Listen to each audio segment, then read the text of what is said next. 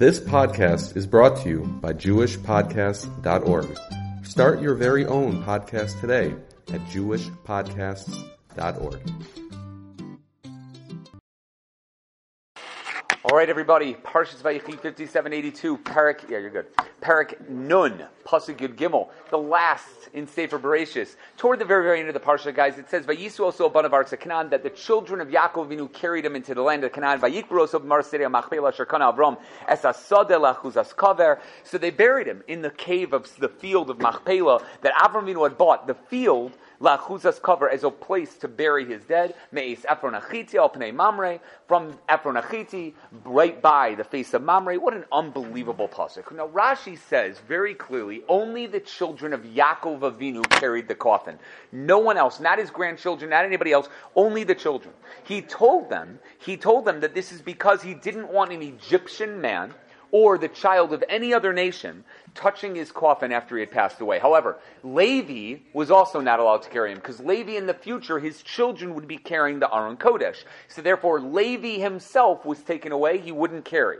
Yosef HaTzadik couldn't do it because he was connected to a king. He was considered the king. It would be beneath his kavod. And therefore, Yosef's sons, Ephraim and Menashe, took their places on that side. He then told them the order in which they would lift up the coffin. Rashi says it was 3 on each side, which is weird, right? You picture a coffin being carried. You definitely don't picture 3 on each side, especially not 3 walking backward the whole time, but they were supposed to be according to the way that they would travel in the Midbar, which would be Yehuda, Yisachar, Zvulun, right, as well as Ruvain, Shimon, and Gad, right? And then on the other side we have Ephraim, Menashe, and Binyamin, and Dan, Naphtali, and Asher. And that's how it was supposed to be, that each one traveled in one way to be able to go. He even told them east, west, north, south, how they were supposed to go. The Rabbeinu Ephraim says it's hinted to from the words, and I love this. Vayasu banav lo kain kasher tzivam is the gematria of 1223, same as Bnei Yaakov nasu mitaso v'lo bnei banav. Okay, that's awesome. That's awesome. When you have a gematria that's up to over the thousands, then you know you're doing well. That's going to be pretty good. So Rabbeinu Ephraim says that. But then you got to wonder, what does that mean exactly? It's the Chizkuni, Rechaim Paltiel, the Moshe, the King of the Paneach Raza, they all asked that. If the Shvatim were married to Canaanios, right, non-Jewish women, and that's why Yaakov didn't want him carrying the coffin, because remember that we had that machlokis from last week already, right, who they married. If they married Canaanios, then why wouldn't he allow Shimon's children to carry him? Shimon was married to Dinah, like we learned last week. At least one of Dinah's kids was there by Shimon, Shaul ben Aknanis, or the others, depending on the Medrash. One of or more than those children of Shimon were able to carry. They were fully Jewish children. So what was the problem? You're worried about Canaanios women, but not all of them were Canaanios women. What about Peretz and Zerach, who were from Tamar? Tamar was not a Canaani in some way, shape, or form. Tamar was something completely different. And Tamar was also, she wouldn't have been this problem over here. What about that? He says Yaakov couldn't allow that, because that would have caused jealousy between the Shvatim. But I don't understand. If you're allowing Ephraim and Menashe to carry, and their grandchildren, then why can't you let these other grandchildren carry? So this is an interesting answer. It says, I found 3 answers to the question. The first one is, if Osnas is the daughter of Dinah and Shechem, right, so it was Dinah's child, and then Osnas married Yosef and Ephraim and Asher from there, then it should be okay. It's so far removed from a Canaani, from Shechem, 2 generations removed, so maybe that's a little bit better. Maybe that's going to be a little bit better when it comes to over here. It's possible also, right, that they answered they were the sons of the king. And therefore, there was no jealousy by that. There's no jealousy by children of the king. If you have somebody from Shimon or you have somebody from Yehuda, then people will be jealous and say, what's the difference between these grandchildren and other grandchildren? But Ephraim and Menashe were completely different. And if Rabbeinu Ephraim answers from before, Ephraim u'Menashe kiruvain v'Shimon yuli. Yaakov Avinu said it himself. Ephraim and Menashe, I'm not considering my grandchildren. They're considered like my children. So I don't want to consider them something different. I consider them mamish like my children. And by the way, the Baal HaTurim brings down that this is the raya that you could be off by 1 in Gematria. You can still be off by 1 in Gematria. Everybody says, like, why do you have to add on that 1? It's a kola, because they're not from. So for those people who know, it's from this. Ephraim u'Menashe is the same gematria as Ruvain and Shimon, but it's off by 1. It's off by 1. And he said, Ephraim and Menashe, Kiruvain v'Shimon Yuli. They're like Reuven and Shimon. It's off by 1. And nonetheless, I consider it like the exact same gematria. So Booyah to all those who don't believe in that. Next, the Reb Chaim Paltiel asks, why was Levi Pater from carrying Yaakov Avinu if his children later carried the Aron? But it doesn't make any sense. His children not only carried the Aron Kodesh, they carried Yosef's kever later on. They carried Yosef's kever. If they weren't allowed, if Levi wasn't allowed to carry Yaakov's kever because of so many years later when his children were going to carry the Aron Kodesh, at the same time that Levi's children were carrying the Aron Kodesh, he had children that were carrying Yosef HaTzadik. So he said, this is an unbelievable medrash. The Reb Chaim Paltiel answers, there is a pasuk in Tehillim, Perek Pei Pasuk Beis. Perek Pei Pasuk Beis says, Noeg Katzon Yosef. They are led through the desert like the sheep of Yosef. Says the Medrash, Yosef's coffin carried itself, and it never had any problem whatsoever. The people didn't have to carry it. So the people, like the Aron Kodesh, they put their hands near it, and Yosef's coffin carried itself. Not only that, I found a chidah once that said that they took Yosef's bones, and they put it in a sheepskin, and it caused the sheep to have tchias amesim, and it walked in front of them. There was no coffin of Yosef HaTzadik. It was a sheep that was walking around with the bones of Yosef HaTzadik inside it, and that went into Eretz Yisrael. And if that's not freaky, I have no idea what is. That is by far the most unbelievable, and that's Noe Katzon Yosef. Yeah, Shlomo. I know. We can go against the Gemara for this medrash because it's an awesome chidah. Yes, number 2. Don't we say, at least according to many shittos, that the way that the Atzmos of the Shvatim, each Sheva carried besides for the exception of Yosef, each Sheva carried the Atzmos of their own. Maybe So it's weird because Moshe Rabbeinu obviously carried Yosef HaTzadik, right? They may have carried Levi. I don't know. I don't have an answer for that great question. I don't know. It's possible that Levi took over after Moshe Rabbeinu stopped. I don't have an answer. I don't know. But it's based on the Balitosis. The Balitosis talk about on Parshas Baloscha, so I'm not sure. Yes, Dave. Yeah, no. So Moshe, that was saying Moshe said that pasuk and he rose out of the water, right? His bones came out of the water. Yeah. So that's where they got it from. But it might have been in an Aron. It seems like it said the Aron of Yosef HaTzadik was in the water. What? He was. But how they were mummified is not the same mummification. This is a shir that I'm going to have to refer to you back. It's like 6 years ago where I gave the mummification process by Yaakov Avinu and by Yosef HaTzadik and what happened. So it's in Parshas Vayechi, but it's like 6 years. I don't remember how many years ago, but it was like 5 or 6 years ago. So then I'm going to have to refer you back to that. Why was he clothed in a sheep and not in a bull? I don't know. Bull isn't that his sign? Yeah, I don't know. I think it just happened to have a sheepskin by. I don't think they were expecting this. This is not like a call. They were just like, let's see what happens. It was just an unbelievable thing. Yeah, Yosef, sure, right. Bechor shor hadar lo. So I don't know. I don't have an answer for it. I mean, I don't know. Maybe Yosef could do it to only a sheep. I have no idea. But the wording is Noe Katzon Yosef. It's just an amazing thing. Reb Chaim Kanievsky says, even if the Shvatim were married to all of their sisters, Yaakov still didn't want them to carry the Aron for another reason. Because there was one of them that was from a Canaanith. And that would have been, most likely, I would have either said Shelah, because Onan and Shelah, if you'll remember, from Yehuda's marriage to a Canaanith, or Shimon's Shaul ben a Canaanith. If she was the Canaanith, she was the only one among them. So even if they were married to Shvatim, 2 of them were Canaanite woman's children, and therefore he didn't want any of the grandchildren carrying. So it goes the exact opposite of what we've been saying up until now in Rashi. That Yelis HaShachar points out that the Gemara says in Sot Yud Gimel that Yosef was involved in the burial of Yaakov, and that's why he was Zocha to be buried by Moshe Rabbeinu. But he did not carry the Aron out of Kavod HaMalchus.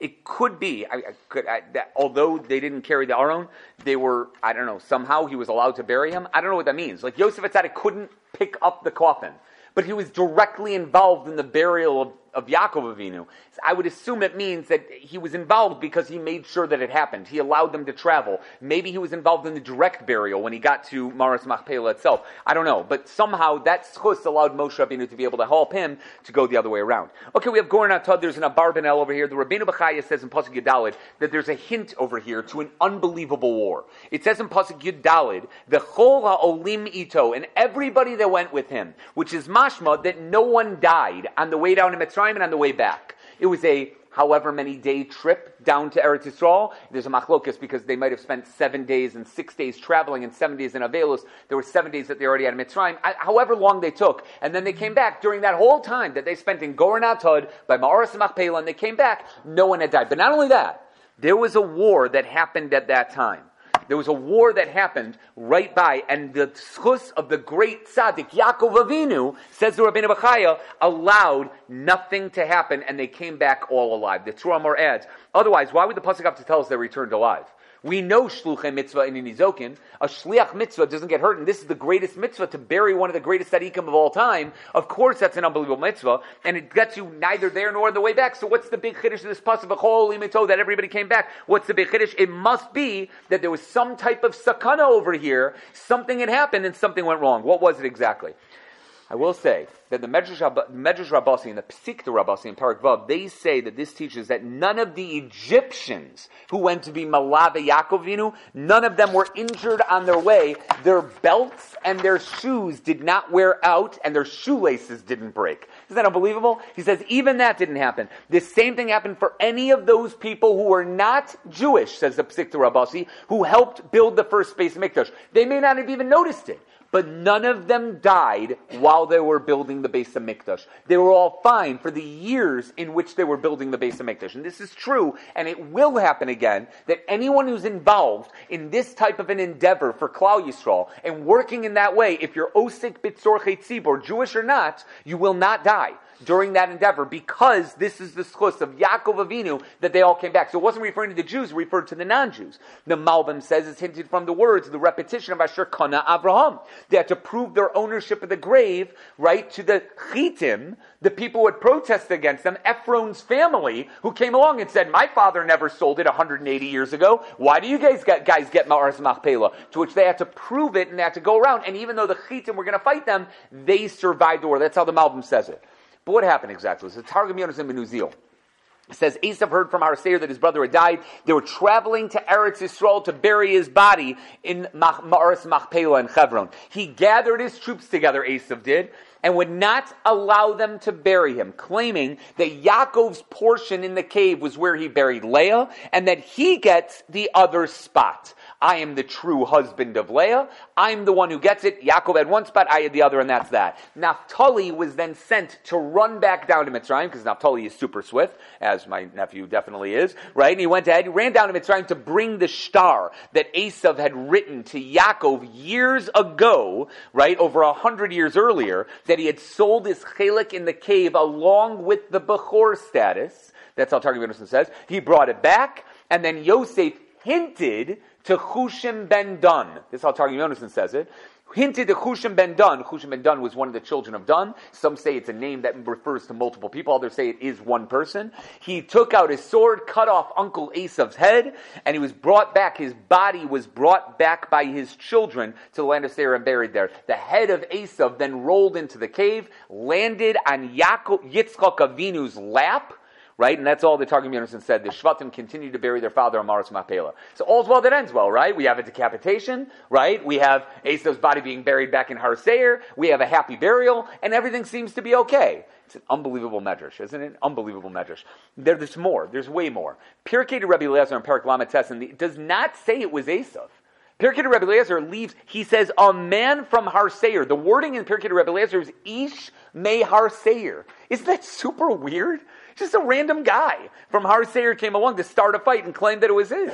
It also says that he didn't come to fight knowing that Yaakov's children were actually stronger than him, so just wanted to delay and cause a scene. And that's why Chushim killed him, but it seems kind of strange that was deserving of the death penalty. Kind of strange, right? But Chushim went down and did it, and that's all it says. But it doesn't say Esav, and it doesn't say he came to fight. It doesn't even say he brought an army. It just says one guy came to make a complaint. He was Misori. He said, something wrong, and they listened to him, and they waited, and that's what happened. The Gemara in Sota Yud Gimel and Aleph says there was another war. The kings of Bnei Esav, Bnei Yishmael, and Bnei Keturah came. They came to fight Bnei Yisrael, but when they saw the honor that was accorded Yaakov Avinu's kever by all the kings of Egypt and the African countries and those people around there, they placed their crowns upon the coffin to the point where there were 36 crowns on the coffin, and then joined the procession, which sounds like nothing happened at all. Even though the Bnei Esav, Bnei Yishmael, Bnei Keturah came to complain about Ma'aras Machpelah, nothing happened. None of them were bothered. I guess there was no war. But that's what it says, seems to say in Gemara Sota Yud Gimel at that point. There was another opinion in the Medrash Rabbah that it was the Bnei Ches. Remember the Malbim that mentioned this earlier. The people of Ches came to argue the cave was theirs, and it had been 170 years since the sale. So Bnei Yisrael hadn't been around for the last 17 years. So they had claimed that it was their land, and they had a chazaka for the last bunch of years. Naphtali brought the shtar from Ephron's original sale. Can you imagine? They kept the shtar of Ephron's sale of Maras Machpelah. It's unbelievable, right? And that quieted them down. And what's amazing, Rabbi Victor Miller points out, this entire time no one had disputed the cave and never molested it at all, that it remained holy during this entire time, 170 years, even with Bnei Yisrael not there. He said, right there's an amazing thing. Look, there are three things that we bought in Eretz Yisrael straight out from the Torah itself. Maras Machpelah is one. We clearly bought Shechem, right? Yitzchak Avinu put the money, Yaakov Avinu put the money down, 100 kesita for the city of Shechem, or the area around Shechem itself. And we know we have the Makom HaMikdash, which David HaMelech brought from Aravna HaYavusi. All three places are owned not just by Arabs, but they claim it's been there since time immemorial. Isn't that shocking? That the three places that we clearly have that we bought are claimed that it's owned by, I guess, our brothers, sort of, right? Long lost. But that's taken up by them. It's unbelievable. If only we would have kept this shtar. This shtar is an amazing thing. If there was a shtar that was found that says that this was bought from Ephron, that would be absolutely unbelievable. Dave, yeah. So then that brings up the question, why would they leave the shtar in Mitzrayim? Why didn't they come with them? So I have that down. If you hold on, I do have that. Why they thought that it wouldn't be necessary because of what happened beforehand. But they did have a reason for it. Yeah. Oh wait, we're not done. We're not done. Hold on. Hold on. Sefer Yashar adds the following details, because there's quite a bit over here. There's a lot of midrashim. He says, at first, when Esav heard that his brother had died, he came with his entire household to mourn Yaakov, and even gave him a hesped. According to the Sefer Yashar, he got up and gave a hesped for his brother.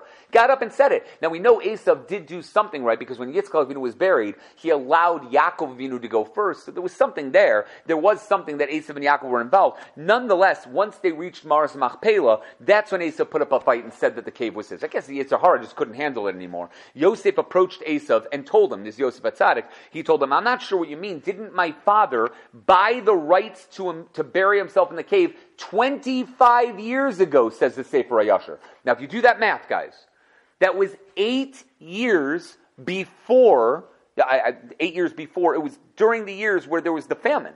It was 8 years before Yaakov Avinu came down to Mitzrayim. Right? 17 plus 8, basically, we're talking 70, that's 25 years. So 8 years before that, that was right at the middle of the years of satiety, the Yemei HaSova, when everything was going well in the world. Apparently at that point, which we don't see, we don't have this a record anywhere, this is the only place, Yaakov Avinu went to Esav and said, I will buy the right that you have to Maras Machpelah for all the money in the world. It was not sold with the birthright. It was not sold with the Bechor status. He bought it separately. And according to the Medrash, he put down a pile of money in front of Esav, a pile of it, and said, all of this is for your rights to the cave. So Yosef HaTzadik said, my father told me that you sold your right to the cave for a pile of money 25 years ago. Isn't that true? And not only the cave, it was for Eretz Yisrael as well. Isn't that true? Now, this is amazing, absolutely amazing, that the Medrash seems to say he settled back in Eretz Yisrael, he made a pile of money, gave it to him, and he said that. It was so well known that the Shvatim thought there was no need to bring the shtar. And that answers your question, because everybody knew about this. It was a well-known thing that Yaakov literally piled a mountain of gold in front of Esav and offered it to him to stay away from Eretz Yisrael and give him the cave. So everybody had it. So when Esav denied it now they had to go back, get the shtar, they had to run back, and Naphtali had to go run back, right, to be able to go, and he said, I will abide by the words of the shtar, Esav said, as soon as I see the shtar. So Naphtali ran back to get it, and that's Hanosin Imrei Shefer. Shefer is written almost like a sin, so you could write Hanosin Imrei Sefer. He would be able to give over what it said over in the book, the shtar that they had right over there. This is unbelievable, right? So after Naphtali left, Esav knew that he signed the shtar. He knew it. The shtar, not the shtar from the Bechorah, the shtar about the cave, he knew it. So now he's going to try to take advantage. He's going to try to take advantage of something. I guess when the flash is gone, you can take advantage of something, right? So he sat there, right? And he's sitting there looking at everybody else, and he said, first of all, he also knew that Yosef wasn't around by the sale. So he said, Yosef HaTzadik wasn't there. He was in Mitzrayim already. So he knew he could take something, whatever it was. So either way, Naphtali left. Esav got his children together and said, we're fighting against Yaakov's children right now. But they were much stronger than Esav's family. And in the first battle, 40 men of Esav's family died. 40 men of that family. We don't know who, we have no idea what the names are, but 40 men of that battle died. Hushim ben Dun was not there when the battle happened. He was told to watch over Yaakov's coffin because he wasn't known as a warrior. He was a deaf mute, or we don't know exactly. He was definitely deaf. He may have also been mute, and therefore, because of that, he didn't know what was going on. All he did was read lips and try to figure out what people were saying. He could understand maybe when people were speaking to him. He was enraged when he asked what was going on and heard that there was a battle over Yaakov. He couldn't hear it or see it, or it was too far away for him to see it, so he was enraged. He ran into the battle camps, found Esav, cut off his head with his sword right there at that moment. That's what Hushim ben Dun did. So first of all, that's a boss, and that is an amazing, it's an amazing way to be able to stop a war. Just run into the camps where everybody else is, not care about anything else, and just cut off the guy's head. That's amazing. The Chidah brings a medrash in Yirmiyah that Hushim cut off his head and his legs, that both were gone, and he just was a disembodied body, and that's all that was. It does not say where they buried the legs. The body was brought back to Seir to be buried, but we don't know where the legs went, and the head we know went into Maras Machpelah, which we'll see in a second. I'm sorry? You know, it doesn't say. I don't remember. It doesn't say which one was first. I can't tell you for sure. I don't remember which one it said. But the Chidah brings it down. The Gemara in Sota, Yud Gimel and Aleph. Now we go back to that Gemara in Sota. When Hushim killed Esav, he did not cut off his head according to the Gemara. He hit him so hard on the back of his head, it caused, if you're eating, I would just stop for a second. Okay? It caused his eyes to pop out.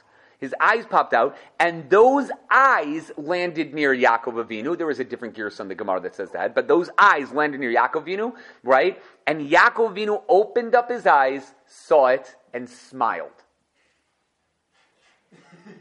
It's an amazing medrash, right? Amazing. So he could accomplish the pasuk in Tehillim, Yismach tzadik ki chazen nekam pa'amav. A tzaddik should be happy when he sees the revenge of everything he did in life. Tehillim nun ches, he saw it. It's clear that he not only knocked off his eyes, but he cut off his head as well. The Balei Tosfos says that over there. But the Gemara seems to say just that he knocked out his eyes, and he was able to get that done, and that's when Yaakov Avinu went down. Now, I will tell you, there's a Tosfos in Tainis Hayom Beis that says just this. The Gemara in Tainis Hayom Beis is this whole Gemara of Rabbi Yitzchak and Reb Nachman. Reb Nachman's Rebbe was Rabbi Yitzchak. Rabbi Yitzchak was visiting him, and Reb Nachman kept saying to him, what's this mean, what's that mean? Reb Nachman asked questions, Rabbi Yitzchak answered. So Reb Nachman and Rabbi Yitzchak are sitting at a Suda, and Reb Nachman asked him, can Rebbe please say a Dvar Torah? So Rabbi Yitzchak said, the greatest Dvar Torah that you can use at any meal, you should be super happy when you use it. It says, Ein Masichem Besuda. We don't talk during a Suda, Shema Yaktim Kana Levesh, because you might choke on something, which is the greatest Dvar Torah to say. We don't talk during meals. So that's that. You can just quote, Tainis Hayom Beis, we don't talk during meals.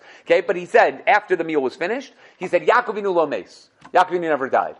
So Rav Nachman looked at him and said, what, b'chi b'chdi, you think for nothing, chantu chantaya, saptu saptaya, kavru kavraya, for nothing did they give him a hesped, and they buried him, and they, did the whole, whatever, the embalming thing, right, they did something, was that for nothing? Like, if he's not dead? So he said, mikrani dorish, I'm just darshaning a pasuk. So it sounds like, if you read the Gemara like that, it sounds like he didn't mean that Yaakov Avinu really didn't die. It's just like, Yaakov Avinu is alive, like every tzaddik is alive, because they live vicariously through their kids, or because they're great tzaddikim. Tzaddikim don't die. That's the way that it sounds like. Tosfos, greatest Tosfos of all time, says, V'chein mashma. That's the wording of Tosfos. It sounds like he never died. If you look at the Gemara on Sota, Yud Gimel and Aleph. Now what does he mean by that? He means this. He means because Yaakov Avinu smiled, when Esav's head or eyes popped out or was cut off, he smiled. Dead people don't smile, usually. Right? That doesn't happen. That's not a rigor mortis thing. So it's a strange thing to happen. It must mean that he was alive. So it's an unbelievable thing. And I have like 12 answers to this as to how it goes, but I'm going to tell you, in the back of the Gemara in Tainis, one of the Perushim that nobody ever uses, the Otzar Perushim, the Otzar Likutim that has all those. I forgot who it was. I forgot to look it up right before when I meant to. I can't remember if it was the Cheshek Shlomo, the Poras Yosef, one of the other, Chochmas Minoach, I don't remember. I think it might be the Chochmas Minoach, that says, it's the greatest thing in the world.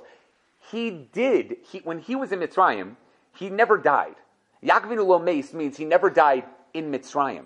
He went into a coma. And they did everything they did. Again, they didn't do a full embalming, so it wasn't like they took out his organs, chas v'shalom. They had a huge tzaddik, they wouldn't do that. But whatever it was that the process they did to mummify his body, they did, right, just not the full mummification process. And they brought him into Eretz Yisrael. He was still not dead. He was still in a coma. in Eretz Yisrael, when Esav died right there in front of him, Chushim ben Dun cut off his head, that's when Yaakov woke up from his coma, saw it, smiled, and then afterward died. And he died in Eretz Yisrael. Yaakov Avinu Lameis, he never died outside of Eretz Yisrael. And that's what Tosfos means, v'chein mashma, because look, he was still alive when he was in Eretz Yisrael. He definitely smiled, but then he died. And tzaddikim don't die, and that's the drush, the pasuk of what Rabbi Yitzchak was darshaning in the Gemara. Tzaddikim don't die, so it's as if he's not dead, but he didn't die in Chutz La'aretz. He died in Eretz Yisrael, and that also answers an unbelievable shaila, because the Gemara says that Rivka Imenu had a nevuah. Lama eshkal shnechem gam b'yom achad. Why should I lose both of you on the same day? Rashi says she had a nevuah, and she saw that Yaakov and Esav would die on the exact same day. And by the way, Rashi has a little bit of a different girsa from the Gemara. Rashi says that they wouldn't be buried on that day, but the Gemara says that they wouldn't die on the same day, that they would die on the same day. Sorry, they would be buried, they would die on the same day. But they didn't die on the same day. Yaakov Avinu died 77 days earlier, and possibly earlier if they did 6 days of traveling in between. It could have been 83 days earlier. Yaakov Avinu died, as we learned before, the Chassam Sofer says, he died on the first day of Sukkot. Right? And he was buried either Chanukah or Asar B'Teves. Look at the Chassam Sofer in Drushas and Daf Pei Gimel in Chelik Beis. Okay, that he says, it's in the first column. He says that he died on, he may have been buried on Chanukah, sometime in Chanukah, or Asar B'Teves. He says, lo rachok to say that he died, that it was on Asar B'Teves. Hold on. So therefore he says, this, now it answers perfectly. Yaakov Avinu didn't die in Mitzrayim. He died in Eretz Yisrael, which means that nevuah of Rivka Avinu was correct. He went into a coma then, but he didn't die until then. So the same day that Esav died, Yaakov died. And it's not even that. Esav died first, and then Yaakov died. And that's what Rivka saw, and that's what she meant when she said, Lo mashkal shnechem gam yom achad. It's an unbelievable pshat. Yeah. So how do you answer that he survived 77 days or 83 days without He's a coma. water? He's in a coma. People can survive off coma. In comas, they can survive. Not without water. Yeah. If everything slows down, that they did. I also think. What is he, a reptile? No, the mummification process. Whatever they did may have been something that allowed his body to survive more. So that mummification process on a living tzaddik, wouldn't that be sort of disrespectful? I'm going to refer you to a shir of mine from 5 years ago. Do you remember this? Okay, you can rewind if you want to, but I'm going to refer you to that shir. It's RabbiTzviZimmerman.com. You can go ahead, right? It also, I don't think this one's on Torah anytime, but I'm pretty sure that's there. Anyway, guys, why was this Esav's death? What's the Mida Keneged Mida over here? So the Karen Ora, right there in Sota, says that Esav claimed the only reason he didn't marry Leah is because she davened that she wouldn't marry him. That was while they were alive, but after death, he deserves to be Zocha to be buried to her because he was her bashert, right? They were set together in Shemayim. He put his eyes upon someone that wasn't his, so he lost his eyes. That's what the Karen Orah says. He lost his eyes because he wanted to be married to Leah, or at least be buried next to Leah, and that was wrong. Otzer Plos HaTorah suggests that the reason why his head had to be cut off because he was known as the Nachash, because his shoresh was the same as the Nachash HaKadmoni. You know, we say that the Malach of Esav is the Satan, right? And the Nachash HaKadmoni is the Satan. So they're connected to each other. So based on a Tzioni and Parshas told us Parachav Hey Pasach Chav Zayin, where Rashi says is an Adam Nechash Richon. Nechash Richon is the word that's used over there. Nachash is the idea behind it. Adam Rishon was told Hu Yeshuv Charosh because the snake's power is all in the head. Therefore, in order to destroy a snake, you have to cut off his head. That's the reason why his head had to cut off. That's the only reason why. Ben Yoyada in Sota says this may hint to the 2 tears that Esav shed when Yaakov stole the brachos of Esav. As we all know, when he did that, he shed 2 tears, and Chazal say the first Beis HaMikdash and the second Beis HaMikdash were destroyed because Esav had those 2 tears, because Yaakov made him cry those 2 tears. The Medrash hints that this chus of his would not last forever. It would last for that, but Bnei Yisrael will be zocha to build that third Beis HaMikdash. So maybe this is the idea. He had the 2 tears, the Beit HaMikdash will be destroyed, but in the end, Esav will die.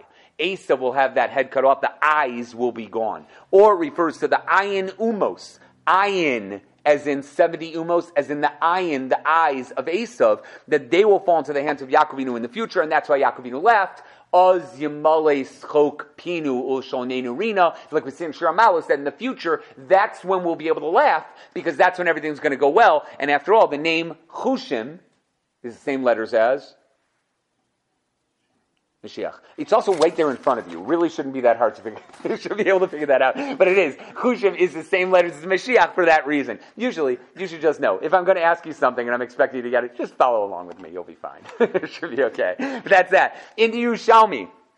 Ksuvis Perak Aleph as well as Gittin Perak A. It doesn't say that Chushim ben Dun killed Esav. Yehuda killed Esav. Is that unbelievable? It wasn't him. It was Yehuda who did it. Seder Adoros suggests the following. He says, although Esav didn't die after being hit by Chushim, I wrote Eliphaz, I didn't mean that, by Chushim, right? Yehuda had to finish him off. Now, I personally have seen a turkey, when I was studying Shechita, so I've seen a turkey with its head cut off that walked around for the next 37 minutes afterward. We were counting it. It was fully walking around. Yeah, it's dead, but the nerve endings are still going, so it's walking around. I don't want anybody saying to me, I told you Shechita was not proper. It's fine. It's dead, right? But it did. It was walking around the entire time. 37 minutes, it rested a little bit at minute number 32. So we thought it was fine, right? And then somebody came by, tried touching the turkey, and it got right back up, started walking around again. It freaked all of us out. It was amazing. Absolutely amazing. So yes, that definitely could happen. But I find it strange that if Esav's head was cut off, that Esav's body could be walking around a little bit. But apparently, according to this Yerushalmi, right, the way the Seder Adoro says it, Chushim may have cut off his head, but Yehuda had to finish it off. Now, if you go with the version of the Gemara that Chushim hit him hard on the back of the head and his eyes fell out, right, but not cut off his head, then Yehuda may have been the one who then killed him. Chushim was the one who started it, and Yehuda finished it. That's a possibility. The Imam always quotes it from Tosfos Gittin Nun Hayamad Beis Dibar Amaschal Bi Yehuda, who seems to say the exact same thing. There's another opinion, Yalkut Shimoni, that Yehuda killed Esav at Yitzchak's funeral, not Yaakov's. They did not die on the same day. Esav was already dead, which makes sense in the Pirkei to Rebbe Eliezer that it wasn't Esav that came, it was another man that came, somebody else from the land of Seir. It wasn't Esav because Esav's dead. What happened was Yaakov went in to go say his final goodbyes to his father Yitzchak, and Esav followed him. Yehuda saw it and said, whoa, I can't let Esav and Yaakov be in the same cave together. So Yehuda went in, and he was right. Esav was about to kill him, so Yehuda cut off his head from behind. That's how it says it. And Esav died at the age of 120, not at the age of 147. 147 is when Yaakov died, but 120 is when Esav died, and Yehuda is the one that killed him. The Ol Aryeh asks, why would you kill somebody from behind? This seems like a cowardly thing to do. The obvious answer is because he had to kill him before he killed Yaakov. It's not like you said, let him turn around, then do it. I would assume that that's the reason why. However, he says it was because Esav and Yaakov looked alike. And therefore, he didn't want to cut off Esav's head while looking at him because it would be like looking at his father's face. As a side note, this is something that I want to concentrate on one year. I haven't done it yet. But to figure out exactly, there are strange midrashim about who looked alike. Avram and Lot and Eliezer all supposedly looked alike. Yitzchak and Avram Avinu looked exactly alike based on the measures that Yitzchak's face changed to be like Avram Avinu's, and Avram Avinu had to daven for old age because no one could tell the difference between Avram and Yitzchak themselves because he was so youthful. And then we have Yaakov Avinu looking exactly like Esav. And I know everybody's going to tell me, what do you mean? Red hair, huge hair, and all beard and everything, right? I hear you. It's possible that Yaakov Avinu also had red hair. We don't like thinking that way because we hate redheads, right, Dave? But nonetheless, we sit there and we understand that we look at that and we say, it's possible that Yaakov and Esav both looked exactly like they all had it. Yeah. All right. The only reason to kill him from behind because wasn't Esav known as being a very good fighter? Yeah, but Yehuda, I'm not worried about that. It's a funny thing, but I don't think they're not worried about that. They're just saying no. This is a cowardly thing to do. You don't kill somebody from behind. You do something else. That's the reason why. So they were okay with that. I think they were okay with that. But let's go with that third answer because Esav was a good fighter and he didn't want to fight him. But come on, that's still cowardly. Fight straight up. You have to, she didn't.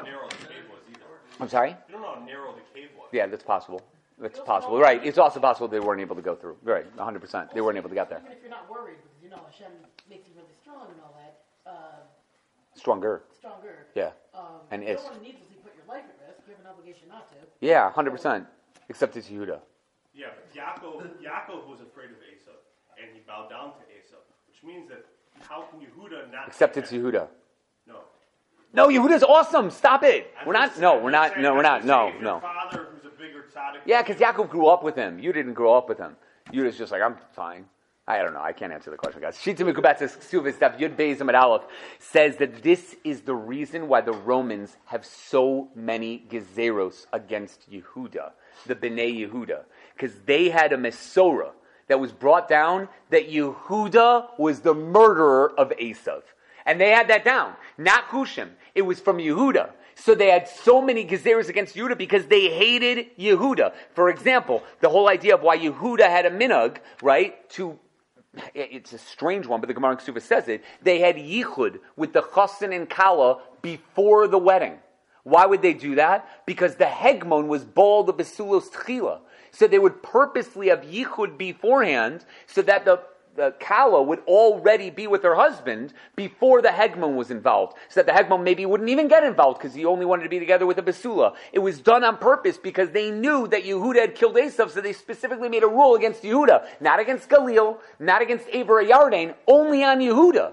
Because of that decree that they had, or some Mesorah that they had regarding this. And the Maharal talks about this as well. He says, it's interesting, right? By the Mishkan. Who built the Mishkan?